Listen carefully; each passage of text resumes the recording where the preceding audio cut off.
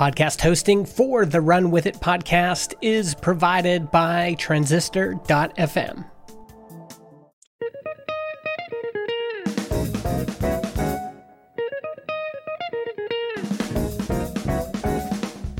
So we're doing a catch-up kind of reflection. So the reason that we're doing this is it's a good time for us to reset what we're focused on and look forward to some big, exciting news that we have and some goals that are coming out of it.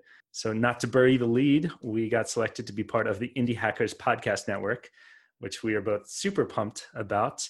Indie Hackers is owned by Stripe. They have been indirectly influencing the show for a long time with a lot of our guests coming from Indie Hackers members. And we're meeting with Cortland once a week. He's giving us some feedback on the podcast, and we're going to be incorporating some of that. So how do you feel about that, Ethan? I'm upset about it, really. No, I'm just kidding. I could tell. Yeah, you're pissed, clearly. I can see that. I'm kind of I feel like I've been like the Indie Hackers correspondent because I watch what's going on Indie Hackers and you watch what's going on Starter Story.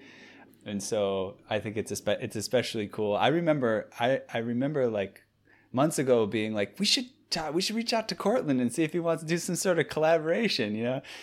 So it's kind of like a dream come to fruition.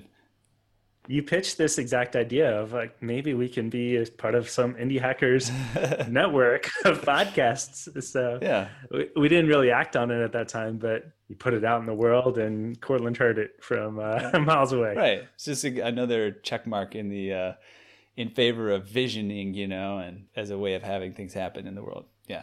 Man. So yeah, some other things that I think we wanted to talk about today. Well, I think we want to talk a little bit about the past, but we really want to talk more about the future. We're probably going to call out a few episodes from the past for people who are checking in just now and wondering, you know, what they've arrived on if they're just finding the Run With It podcast. So we'll call out a few episodes that you might want to check out from the past, but we'll also talk about kind of where we're headed in the future, how we'd like to be changing and adapting things. Also, another great announcement to share with the people that are already listeners and the new listeners is we have a podcast producer now that we've been having for the last couple of months. Also, someone who we connected with through Indie Hackers, which is really cool. I put up a post looking for a podcast producer several months ago, and it took a while to get a response, but Ari responded, Ari Desarmo. She is actually the producer for the Mixergy podcast, which is incredible. So she reached out to us and she said she'd be interested in working with us. And we've had her on board ever since she reached out. And it's been a really great relationship. And it's great to have another person to bounce ideas off of and get excited about the project as well. Yeah, absolutely. I mean, you and I butt heads all the time, and having a third party in there I've got bruises, man. To settle the score. I know, virtually. Yeah. And not only that, she has really focused the content, I think, that we've released. If you look at our average episode length, since she's come on, they have dropped from 45, sometimes 50 minutes, sometimes longer, to the 30-minute mark, which is actually delivering more value in that because the content is clearer, it's more focused. Some of our longer-winded answers get to the point quicker. Speaking of long-winded, I'll cut you off and I'll just say thank you. I'll just say that and it's also just nice to have somebody who's dedicated to editing. You know, I'm really excited about, you know, I've been reading Ray Dalio's Principles, and it's just a fascinating book, and he talks about the different personality types that people have and how much power he's found in really being hyper aware of what people are good at and putting people in the appropriate roles and making sure that you take advantage of other people's strengths where you have weaknesses.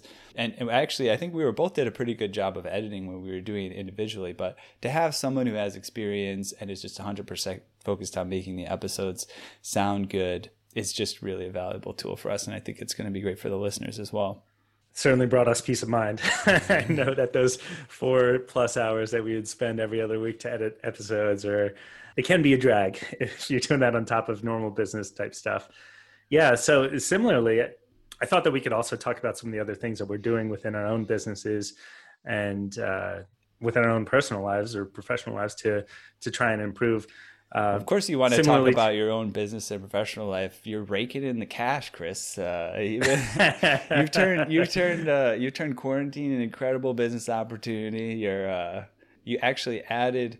I guess you gave some like a freebie pass for like maybe a month or something to one of your marketing clients, but you did such a great job that they brought you on for other work, right? And you increased your income ultimately. Yeah, that's true. And I don't want to go into details too much with the specific clients, but yeah, that it worked out really well. Very little change in terms of my day-to-day work from quarantine. So very fortunate from that perspective. And yeah, on top of that, brought on a new client afterward via referral. So I am quite busy with client work, and that is an opportunity to look for more help, similar to what we're talking about. That's what made me think about it. Bringing Ari on board has allowed me to have those 4 hours every other week to focus on client work and other things. And similarly, both of us are big fans of working with apprentices. Yeah. I'm inspired by you working with 5 apprentices at once. Yeah, I've got a whole gang of apprentices. Cadre, yeah, exactly. Yeah, so I'm looking to bring on. I have one right now that is helping me with some of the marketing work that I'm doing. Looking to bring on a second one, and that's been really honing for me in terms of my thought processes, because I need to focus on where I add a lot of value and figure out where I don't want to be working, and really define that in order to give it to an apprentice. It's an incredibly clarifying exercise. Even if that apprentice is going to be gone in 3 months, I'll have this framework for how to work that will make me more productive, even if I take that work back to myself. So yeah, and to give the listener a tip here, the service that we both are excited about is called Acadium. They are not as some sort of sponsor, but I talk about them all the time. We've never mentioned them. We may as well be at this point. We may mention them once or twice in episodes, yeah. But they're a good candidate for a sponsor for us. But before going into any other detail on that sponsorship aspect, what they do is they offer apprentices mostly in marketing, digital things, maybe website design, social media marketing, content marketing, things like that. And for as little as I'll estimate on the high end, let's say $300 over the course of 3 months, you can actually get a discount for various coupon codes and volume and things like that. But $300 over the course of 3 months, you get an apprentice to work on your projects for a minimum of 5 to 10 hours a week. Which if you do the math, you just gave them an ad right there. Yeah. That's basically what we would say if we were doing the sponsorship. Exactly. So, I mean, both of us are fans of the service.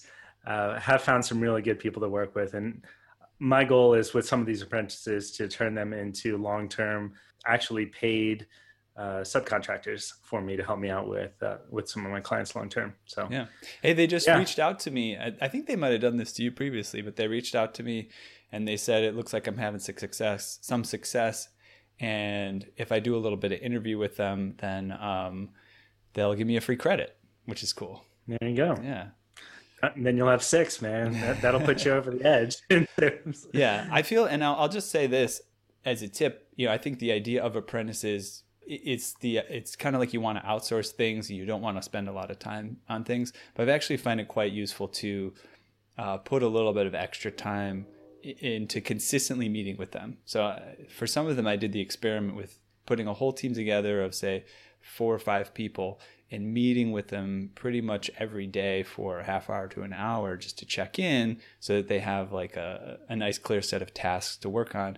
And also the benefit of having a team that you put together is, and then they can sort of work together now that you're offline. Whereas I found it's a little bit harder when it's one-on-one apprenticeship or outsourcing to know whether someone's kind of keeping on task when they're not working with you. So it's a collateral advantage.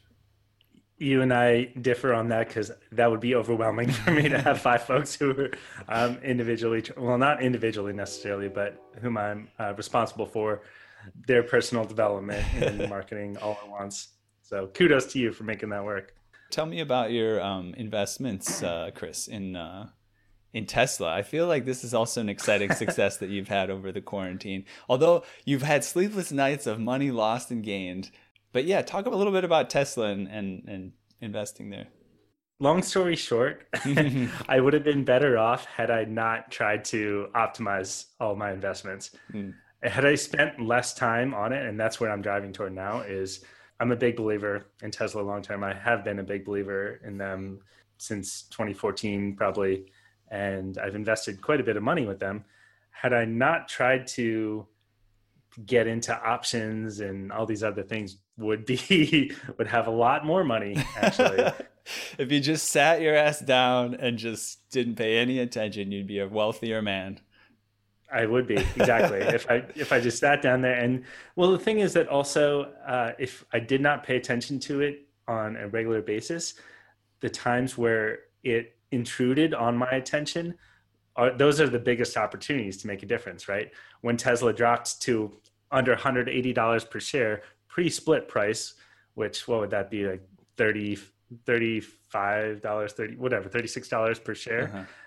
Post-split price right now, as of today, I think it's at $440 post-split. So now 15x from that point. But it would have intruded on my attention when it got down that low, and I would be more likely to just make an investment at that point, as opposed to when I'm watching it every day and thinking, oh my God, should I sell or should I, what should I do? Rather than making a decision point on, because I'm seeking it out every day. So I would not advise people to do what I did there. But you did come out ahead, though. That's the good news. I came out ahead, but far less ahead than I would have had I taken a more passive approach. Which is incredible. I was just reading some books by Nassim Nicholas Taleb, and I remember in one of them he gave this example of an investor.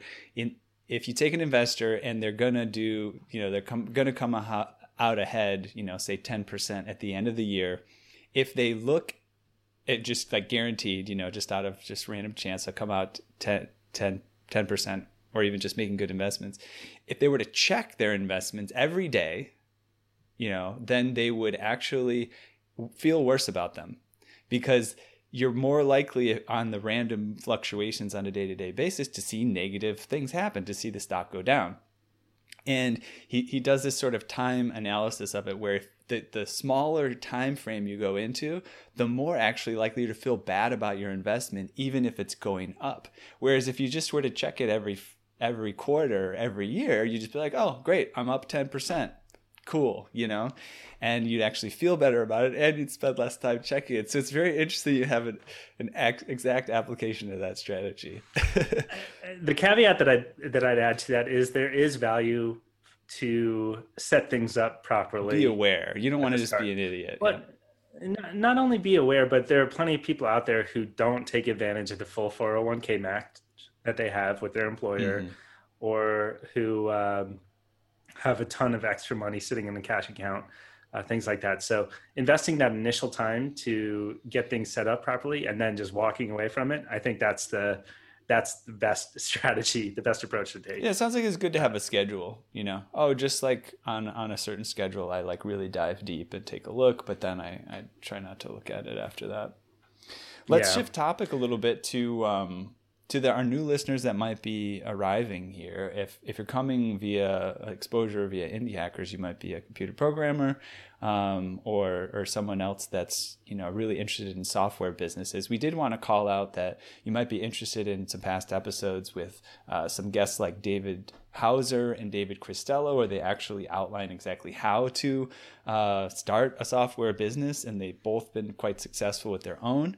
And also just highlight, one of the features of this podcast is that you can seek mentorship with our guests. So as you, the listener, can contact us, and if you feel you have some alignment with a guest, or you're actually working on the type of project that they outline, let us know, give us a little bit of information about you, and we'll try to make a connection. Maybe we'll even bring you on the show to have a discussion with one of our guests at some point. So keep that in mind as a listener, that you have that power. To be frank, both of us have been a little disappointed at how few listeners have taken us up on this. It's a real opportunity to connect with people who have started multi-million-dollar businesses. And at this stage, at least, there aren't a ton of other people who are applying to have that mentorship call. If you want to kickstart an idea, what better thing could you do than get connected with someone who's done multiple of these, like David Hauser, Rob Fitzpatrick, some of the other guests that we've had. Yeah, and we discussed this recently. You know, I think we're coming to acknowledge that maybe it's a bit of a big ask, you know, for someone to feel like they want to take. It's that definitely kind of a big action. Ask. Yeah. So what we might we're going to start experimenting here as we move forward, and we have been experimenting. We're going to do more experimenting with the format of the show. One thing we might also do is, instead of making it such a big ask that you got to reach out to us and try to connect with these people, maybe just bringing on, you know, an independent, you know, entrepreneur or an indie hacker on the show, just to spend, you know, the last 15 minutes or so, where they can get a little bit of a mentorship on where they're at right now. It doesn't have to be pressure that it's going to turn into some sort of partnership and some sort of official thing. We're really here just to help you get inspired to start your business, find it achievable, and get the tools and information you need to be successful. Yeah, well said.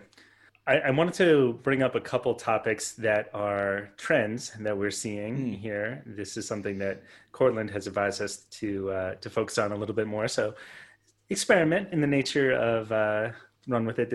We do this often. So one thing that it's a tweet that I've been focused on is it's not necessarily a trend, but it's a relatively recent tweet from September 22nd from Sam Altman. He runs Y Combinator. Specific ambition and non-specific ambition look pretty similar on the surface, and it's easy to emulate the wrong one. I've been thinking about this because I am currently taking a course from Cal Newport. It's all about focus. He's the author of Deep Work, Digital Minimalism, So Good They Can't Ignore You, a number of books like that. And this is a video course online that's a deep dive to implement that process into your own life. And do you have specific ambition or non-specific ambition? Come out. Exactly. Come out of the closet here. What do you feel? Non-specific. Like you have? Non-specific. A lot of times. Yeah, exactly. And that's the thing that stuck out from Cal Newport's work too. Is it's not just deep work. It's deep work on the right things and choosing what that is. That sounds like a platitude, but it's really easy to lose sight of that and to just work hard and do all these productivity hacks like getting things done and bullet journaling or whatever it is, and get a lot more done because you have this non-specific ambition to have this giant business or whatever else it is.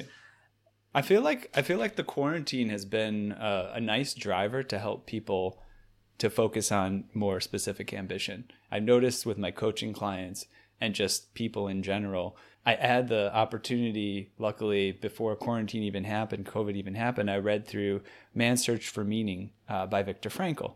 And the title of the book kind of says it, but basically what he realized in going through the Nazi prison camps and surviving was the people that either lived to see another day or at least made the best of their situation, what kept them going was some sort of meaning. It didn't have to be something really big. It could just be, you know, a love for their family or some sort of some important project like Viktor Frankl wanted to publish about his methods of psychology. And so I've seen that one thing that I think can help people with their specific ambition is really trying to understand, you know, Viktor Frankl actually puts it quite simply. He said to some of his clients, he'd say, "Why do you not kill yourself?" and really, I think it sounds like a really harsh question, but it's like, why am I here? What is the thing that I can add to the human conversation? What productive things can I bring to the day? How can I help people? And I think once you find those things out, I think it's a lot easier to say, oh, here's a specific ambition. And also just a tip, it doesn't always make you happy, but it does make you fulfilled. So sometimes you can go through a lot of struggle with a specific ambition, and other people would be like, no way would I ever do that. But for you, you have some sort of fortitude to get through it because it's so specific to you, because there's fulfillment there. Yeah, and that reflects the last tweet in this short tweet storm. I don't even know if you call it a tweet storm. I'm not a heavy Twitter user, but there are 4 tweets as part of this initial mention from Sam Altman. And the last one here is reading about history always seems to indicate that the cold reality of important work is about 1% glamorous plans and 99% unglamorous and very focused execution. Yeah, so that's kind of what you talked about there. Yeah. It's like, it's not fun Yes. necessarily, but it is it's in that direction. Yeah, David Goggins has been, I don't know, I think he's doing some extra promotion because I've been hearing his name all over the place. He's an ex-Navy SEAL who runs ultra marathons and has been through 78 hell weeks or whatever.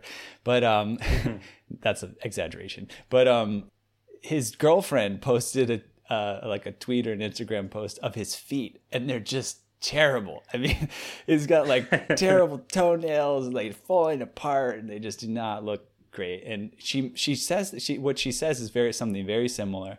Like being David Goggins' girlfriend is not romantic. He runs for a minimum of 2 hours every day. He stretches for a minimum of 2 hours every day. He's got a very strict, boring habit of what he eats and what he does, but he's committed and people are inspired by him. And so, don't think that every day is going to be glamorous when you are achieving things that seem glamorous. Yeah, I think that, so tying that back into some of the previous guests that we've had, the thing that has surprised me is there are all these personalities and guests that we've had. We've had people that range from very outspoken and extroverted to people so boring we might not want to even consider publishing the episode. I wasn't going to go that far, but yeah. But these people have all been incredibly They're still successful. They're all successful, yeah. Exactly. It's not so much extroversion that is tied to the success, but the thing that has come out from each of these successful people is their ability to focus. That's something that pretty much everyone talks about. Both Bill Gates, I think, and Warren Buffett attribute focus as their number one reason for success. It's just simple ideas that they execute very well. A lot of times our best episodes, our favorite conversations are ones where the entrepreneur, they share their idea and they share how they would execute it. And you're like, that's it. That's all that matters, right? They're not getting all caught up in all this. It's like we're done in like 15 minutes, and they're like, we're ready to stop the episode because they didn't get distracted. They had it all together. Yeah, they didn't get distracted, and not to say that it's easy, and not to say that they're downplaying it, but it's just here's what's important to focus on, and don't pay attention to anything else. And these are the key things that are going to make this business successful. Yeah, which is a privilege that we have them on the show in the first place, right? We do get a lot of people who do say they're successful entrepreneurs. They say, I'm really focused on my business right now. Sorry, I can't be your guest. So we're lucky enough to get people who are distractible enough to talk about a business idea. Distractible enough, giving enough, either way, maybe both. Yeah. No, I've just been thinking about that a lot more. I've been thinking about what are the things that in the past I have had a tendency to say yes to a lot of projects that aren't actually a hell yes. This is something I stole from Derek Sivers. He has a heuristic for determining what you want to do. And if it's not a hell yes, then it's a no. So there are some projects that you end up saying no to, or if you follow this methodology, there's some things that you say no to that are good opportunities. And that's the thing that happens is it's not just between saying yes to good opportunities and no to bad ones. It's saying yes to the ideal ones and no to a lot of great imperfect ones. Fit. Yeah. Yeah. And I'll say just even, it's an interesting scenario and I'll share it just so I think it could be helpful. I mean, I got a mastermind that I started and I invited you to be a part of. And one day you were like, dude, I'm sorry, I can't be a part of this, And I have to say, like, as a friend, I was like, shit, man, Chris doesn't want to be a part of this. It's no good. Like, there's a problem with it or whatever. But I think that it's good to know that your friends ultimately don't care. They just want you to do whatever's most productive for you. And so it's okay to say that. There might be a little bit of awkwardness around saying no to certain situations. But in the end, I also saw you, again, like a couple weeks or within a month or two later, your income increased, by, a few $1,000s a month or something like that. I go, okay, so this guy's focusing on what he needs to focus on in the moment, and that's okay. Yeah, and that's exactly one of the examples that came to mind. Yeah, and it's uncomfortable because oftentimes when you're turning down opportunities, it's with people that you respect, that you enjoy, that you want to work with in some capacity. You don't want to ruin that relationship, but if I said yes to everything, and again, for years I did this, it's just harder to make progress on the most important things on your list. Totally. And I think if we don't really ask our guests about this much, we might do that. I think you'll find that the more successful people are, the less they're offended when you say no to them. And it's like, okay, they're not ready for this right now. That's fine. And they'll come back. They'll give you another opportunity later if not. So I think that's an important thing to remember, that if someone says no to you and they're super successful, it doesn't mean they might not say yes, in the future when it's a right fit. That reminds me of one of the later episodes of the Tim Ferriss one of the most recent episodes of the Tim Ferriss podcast, I should say. He said it's the most important episode he's ever released. Have you heard this one? Mm-mm. I stopped listening to the Tim Ferriss podcast. I'm saying no to it. Yeah, perfect. Well, this one is very different from his previous episodes. He didn't do his entire intro spiel, like the Terminator thing. And oh, really? His outro with all of his promotions. Yeah, it was very personal. He talked about his history of sexual abuse that he experienced when he was a child. Wow. And it was a deep dive for, an hour and a half, almost a therapy session, talking about what he's done. He was close to killing himself, and the things that got him through it. So I forget exactly how he connected that to saying no, but I think as part of that episode, one of the things that he mentioned is the practice of saying no without much explanation and without having to defend yourself. Yeah, that's a big deal. I've had to work on that too. And just saying no, I'm not going to do this. And but the way I've heard it put, which I don't know that it's called assertiveness, and I think that some people can develop an issue with it. I think listeners, at least especially past episodes, will probably notice we probably both have an issue with assertiveness. We're nice guys, we want to be nice. So, but I think the way that I've heard it put, which is interesting, is, you say no to someone, and instead of explaining when they say, hey, why not? This, that. I'm not sure you heard me the first time I said no, and you just keep saying it. That's what I said. I meant what I said when I said it. I said no, and just that's okay to do that. It's a little bit awkward. I haven't had to do it that much in that way, but it's interesting to think that's kind of what assertiveness looks like. It's just like being a broken record and going ahead and keeping your boundaries. I think I haven't listened to that episode that you mentioned, but I think that's an issue that people deal with when they've dealt with sort of abuse in multiple realms, is boundaries, and how to keep appropriate boundaries. Yeah, once you start doing that, people pick up on it, and the incoming requests will die down. Mm-hmm. Right. Which is not a bad thing. I mean, it's the ones that are, you'll still get plenty of opportunities, but you're not going to get the ones that people think that they can corral you into into doing something that isn't exactly a great fit. Yeah, and that's a good it's a good transition too. To just mention that we both went through the foundation to start a software company. Dane Maxwell, who was also a previous guest, and we did it different years, so I'm sure it was a different iteration. But I know that a big part of being part of that course or that group was talking about sort of the emotional and mental blocks that you have around being successful in business, and how you have to deal with them, and you have to work on those things, and you'd be surprised how much of your struggle getting forward is less technical things and more mindset things. Yeah, I'd say that's 90% of it. It could be a lot of it. And on that note too, that course I think tends to be good for people who are software developers, and they've been working on building the software themselves, and Dane will come in and say, you don't build anything. Even though you know how, that's not the concept. I don't think they specifically call it that during the course. They might do it now, but like no code type of approaches to building things, be it building an app prototype where you just basically use PowerPoint to make some sort of a clickable app prototype to sell your product before you even make it, onto other resources like ClickFunnels, where you can build websites without knowing a lot about it. But, it's not about having code skills at that point. It's just about building a sales page that works. And then, if you need more complicated code for a product or something, you can hire it out.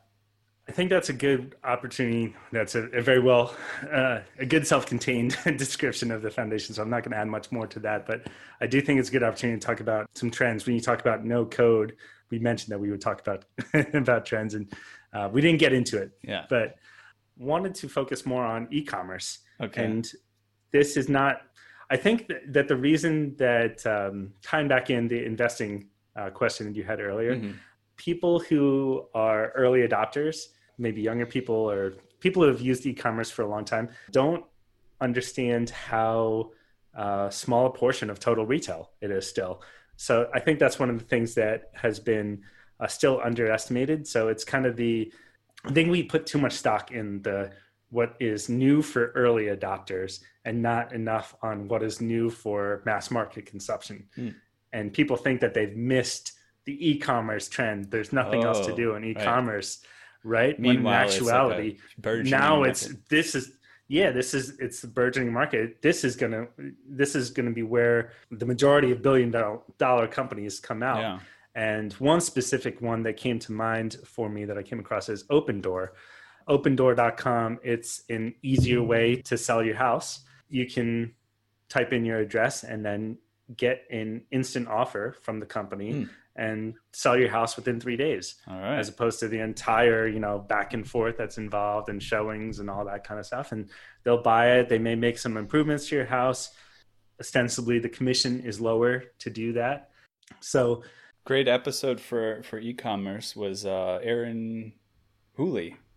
Did I say that right? Erin Hooley, yes. Erin Hooley, yeah. She talked, Erin Hooley. Amazing episode. It was like a masterclass on how to optimize your sales, basically. That was pretty cool. I also would make a note, it was incredible. I went to Fiverr. I wanted to try to get some help making a video ad for my coaching that I'm experimenting with, and looking like who makes video ads on Fiverr. It's all drop shipping, and what is it called? Shopify and drop shipping. Shopify drop shipping ads. I'll do your Shopify drop shipping ad. I'll do your Shopify drop shipping. And what is that telling me? Shopify drop shipping might be a place to get into. Yeah. Yeah. I mean, we're not in the business of sharing investment advice, but I am watching the Shopify stock closely. Yeah. So coming back to just a number to throw out here for e-commerce market share, what do you think the percentage of e-commerce is as a function of total retail? 30%. 12%. Okay. Wow. Yeah. It's easy for us tech nerds to think that our world is the world. Yeah. Exactly. And then I think that there's a tendency for people to focus on the much smaller nascent markets to early adopters and then get bored when they're like, oh yeah, e-commerce, and that's old news, I'm going to move on to something else, and miss the actual real uptake that's going to happen when it goes to mass market. Yeah. One trend I'm seeing just in my personal business pursuits too is just having that realization of where I have expertise because I've been interested in technology and so forth, and then just bringing it to people who are just completely unaware, and it's super valuable. We've been doing Zoom meetings, for several years, but some people had never heard of Zoom when quarantine started. So there's an opportunity. I started a weekly Zoom meeting, which now has 50 to 100 people attending it every week. And, they started paying subscription fees and to be a part of it and so on and so forth. And really a lot of it is just because I know how to use Zoom and get people together, and make sure that they can get in on a meeting and, explore the technical difficulties and promote it. It's not that complicated. And so again, you can put something together with very simple tools to you, and it can be highly valuable to other people. On that note, I've been using some of the tools I've been using, again, like no-code things to support some of this stuff. Kartra. I hadn't heard about Kartra a year ago, but somebody recommended it to me to start hosting my content. I have like a content business, and it's been interesting to use. It's the website builder, course builder, very relatively simple. It's got a slight learning curve. Yes, you can use HTML and stuff like that if you need to, but to really quickly throw something together, we literally threw a product together of apprentices. I put 4 or 5 apprentices. I said, we need a product, we need a page, we need all this, and they put it together in a week, and we were selling it. It was pretty amazing. I actually have used Wix or ClickFunnels or Kartra or whatever as almost just like a brainstorming template, and I can throw something together, and then I can actually move it onto another platform. So I could throw something together like a sales page in ClickFunnels to get some ideas about what converts and what works, because they have all that put together, and then I'll go and move it onto a different platform. Approximately the thing that I built, and it'll be totally functional. Yeah, I think that's a good use for it. It's certainly easier for business owners to make changes for their website. I always say that I feel for small business owners who not only have to be good at their core competency. Let's say you're a music teacher. How you're supposed to be a music teacher, but also a digital marketer. Right. That's what you have to. That's the reality of the situation, and you're not quite earning enough if you're a sole proprietor to pay someone to do that full time. Yeah, so tough. That sounded really depressing. Everything like I know. I was like, we can't end all like that. All these music teachers that are just sucks. I do have to give a shout out to one of my good friends, Guy Tem. He runs nolasings.com, New Orleans based guitar, voice, piano teacher. Yeah, he's trying to transition a lot of his services online. But yeah, as we said, it's tough. It's tough to compete against these national players who just come in and they have their website and SEO and everything all optimized. And Guy is teaching music most of the time, so it's tough. I think a good place for us to kind of wrap up is one last kind of trend, and that's podcasting. We're part of it. We're part of the podcasting trend. We've had some guests who are taking advantage of it on the show. We've had Justin Jackson from Transistor. We've had Mubashar Iqbal, I hope I pronounced that correctly, who's got Podhunt, and he's trying to do some interesting things in the podcasting space. I started this business podcast mastermind, and I'm seeing some success getting some interesting guests. Actually, Cortland's going to come on and talk to our small audience sometime soon. But podcasting has grown immensely, right? It's like since quarantine, especially, it's just there's been so many online. I don't have a number in my mind, but it's like went from like 700,000 to 1 million or something like that. Yeah, there are over 1 million podcasts today, and I think one of the things that would surprise me about this is there was a dip in the number of podcast downloads total when quarantine started. But it's actually higher now than it was before. So more people are listening to more podcasts now than before the quarantine. There are more people producing podcasts too, so the competition is getting tougher. But yeah, this is a behavior that has been relatively resilient, even though people aren't commuting nearly as much. Yeah, and it's I don't know for a fact, but I see there could be incredible opportunity in podcasting from all sorts of different angles, whether it's the angle of somebody like Justin Jackson or Mubs, where they're building an application to support podcasting, or you're just starting a podcast and using that to either generate clients and leads. That your clients can be your guests, your clients can be your audience. You can have membership type of access to things, with special extras for subscribers and things like that. There's just a lot of ways that you can use the popularity of podcasting to take advantage, and take advantage of the energy that's in the field right now. And luckily for us, I think we just wanted to start a podcast, and we just want to make a good show and keep getting better. So it's not about following a trend per se. And that's one good piece of feedback we got from one of our guests. I forget who it was. Was it Alexei or somebody talking about a trend? And they were saying, if you want to hop on a trend, just make sure you're doing it because it's valuable, not just because it's a trend, right? So make sure you find there's a true value in what you're doing. And then yes, hop on a trend because it's going to be powerful, but make sure it's not about how can I incorporate this trend in what I'm doing, and more about, hey, I see an incredible opportunity here, and it happens to involve something that has some momentum. Well said. Yeah, both of us have talked about how we enjoy this process in itself. It's not so much for the outcome down the line. So yeah, I think that was a good summary of everything that we're thinking about right now, and the listeners get a little bit more insight into us as hosts. We've heard some feedback before that the listeners want to get to know us a little bit better too. And I think going forward, based on that feedback from Cortland, we'll show a little bit more personality. We got to rein you in. I know you can with your with my what needs to be reined in. Well, your hair for one. It's all the talk of your hair, all the focus on the hair of the episode. We'll see. That's probably going to be a 5-minute segment in itself.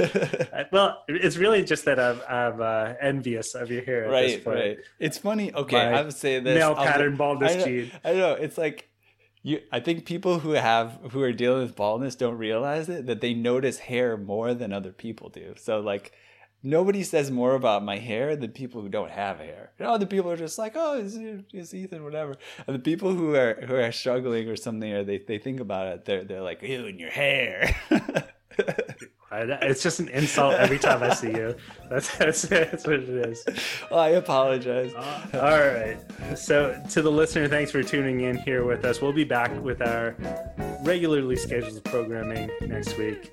And until then, run with some business ideas.